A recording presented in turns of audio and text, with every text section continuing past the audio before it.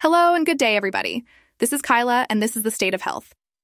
Today, we're diving into an important topic that may not be as well known as it should be: hepatitis D virus infection, also known as hepatitis delta virus. Now, imagine a virus that's like the annoying younger sibling who always needs help from their older brother or sister. That's hepatitis D for you. It's a pathogenic agent that can't survive on its own. It needs the help of hepatitis B. Think of it like a parasite, leeching off the hepatitis B surface antigen, which is kind of like a protein coat that hepatitis B wears. And just like hepatitis B, hepatitis D is spread through blood and other body fluids. So, those who share needles or syringes, like intravenous drug users, are at a higher risk for infection. Now here's where it gets real. Hepatitis D is known to be the most severe and progressive form of viral hepatitis in humans. It's everywhere, but the actual number of people infected worldwide is kind of a mystery. Some studies estimate it's somewhere between 12 million to 72 million people. That's a huge gap, right? It just shows that we need more solid data on this. And here's another twist. This little troublemaker virus is the smallest viral pathogen that can infect humans, and it behaves a lot like the viroids in plants.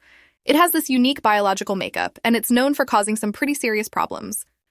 There are 8 types or genotypes of hepatitis D, and they're not created equal. Some types are more common in certain regions, and some cause more severe disease than others. Take genotype 1, for example. It's the most common and is found mainly in Europe and North America. Then there's genotype 3, which hangs out only in the Amazon basin and is known for causing outbreaks of severe hepatitis D. And let's not forget genotype 5, chilling in Africa, which tends to cause a milder disease and responds better to treatment than our ubiquitous genotype 1. The way this virus works is fascinating. Its genome, or genetic material, is a tiny circle of single-stranded RNA, about 1,700 nucleotides long. That's like the smallest paragraph in a massive novel, and it's so small it can only code for one protein called the hepatitis delta antigen. This makes hepatitis D like that needy younger sibling, relying on hepatitis B for pretty much everything else it needs to survive, including infecting new cells and evading our immune defenses. So, you might be wondering, how has the prevalence of hepatitis D changed over time? Picture a heated game of ping pong back and forth. Over the past 25 years, we've seen a promising trend. Global hepatitis B vaccination programs have been doing their part, reducing the number of people susceptible to hepatitis D. This has led to a welcome decline in hepatitis D infection worldwide. But let's not break out the confetti just yet. The game isn't over. We've still got work to do. Now, without missing a beat, let's roll up our sleeves and dive deeper into the nitty-gritty of diagnosing hepatitis D. The process here is like a medical treasure hunt, looking for some specific clues in the body. The big one? The presence of antibodies to hepatitis D antigen, or anti-HDV antibodies. These are like little red flags that your body waves high whenever it detects hepatitis D. But here's the kicker. You should only look for these antibodies in people who have tested positive for hepatitis B surface antigen. This is because hepatitis D depends on hepatitis B. Remember the annoying younger sibling analogy? Yeah, that's why. Now, in this medical detective work, we use something called reverse transcriptase polymerase chain reaction, or RT-PCR assays for short. It's like using a high-tech microscope to look for the hepatitis D RNA, and it's gotten better over time. It's now able to detect as little as 6 international units per milliliter of hepatitis D RNA in the blood. Unfortunately, not all tests are created equal. Some tests, especially those from local producers in less affluent countries, might not be as reliable. And to make things more complicated, different international associations have different recommendations about who should get tested for hepatitis D. And guess what? Not enough people are getting tested for hepatitis D, even in developed countries. In a study of over 157,000 patients with chronic hepatitis B in the United States, only about 7% were tested for hepatitis D. Now, moving on to the natural history of hepatitis D, there are 2 forms of infection. The first is co-infection, where a person gets hepatitis B and D at the same time. The second is superinfection, where a person with chronic hepatitis B gets infected with hepatitis D.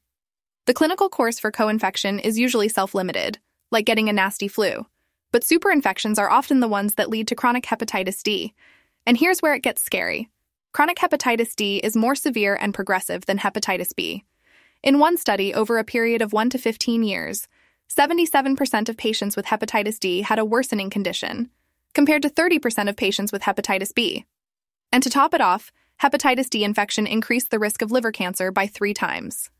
Now, here's the bummer. In the US, there's no approved treatment for chronic hepatitis D. Yeah, I know, bummer, right? But don't lose hope. They have used something called pegylated interferon alpha, even though it's off-label. And the data on how it works? Well, it's kind of limited, but here's the good news. There are new therapies being developed that are aimed at depriving the virus of the stuff it needs to thrive, activating the body's immune response, or both. But let's get real for a moment. Even though the ideal end goal of therapy would be to completely get rid of the hepatitis B surface antigen, that rarely happens with interferon. So, doctors have been considering a sustained viral response, which means no detectable hepatitis D virus RNA in the blood for 6 months after treatment, as the end goal of therapy. But only about 30% of patients treated with interferon have managed to achieve this, and long-term relapses are pretty common. Okay, now let's talk about some experimental drugs that are showing promise. Lonafarnib, a drug in clinical development, has shown some success. In a small group of patients, it decreased the level of hepatitis D virus RNA in the blood. But let's not get too excited yet, as these are just preliminary results, and we still need more data. Nucleic acid polymer Rep 2139Ca, when used with pegylated interferon alpha, led to the loss of hepatitis B surface antigen and undetectable hepatitis D virus RNA in 6 out of 12 patients. Again, these are just preliminary results and need to be confirmed in larger studies. And it doesn't stop there. Other drugs like pegylated interferon lambda and bulevirtide are also in the pipeline. Bulevirtide in particular has shown promise in reducing hepatitis D virus RNA levels and normalizing ALT levels in patients. In fact, the European Medicines Agency has even granted marketing authorization for the 2 mg subcutaneous daily dose of the drug in patients with chronic compensated hepatitis D. And while we're on the subject of antiviral agents, it's important to note that targeting hepatitis B with antiviral agents isn't effective in controlling hepatitis D infection. However, new antiviral agents are being developed that are aimed at a functional cure of hepatitis B infection, which could be interesting for curing hepatitis D. So, there you have it. The world of hepatitis D is a complex one, but researchers are working hard to find effective treatments. And while we don't have all the answers yet, it's clear that the future of hepatitis D treatment looks promising. Stay tuned for our next episode where we will continue to keep you updated on the newest medical news and research. Until then, keep your curiosity piqued and your stethoscope close. Remember, every day is a good day to learn something new, especially in the world of medicine.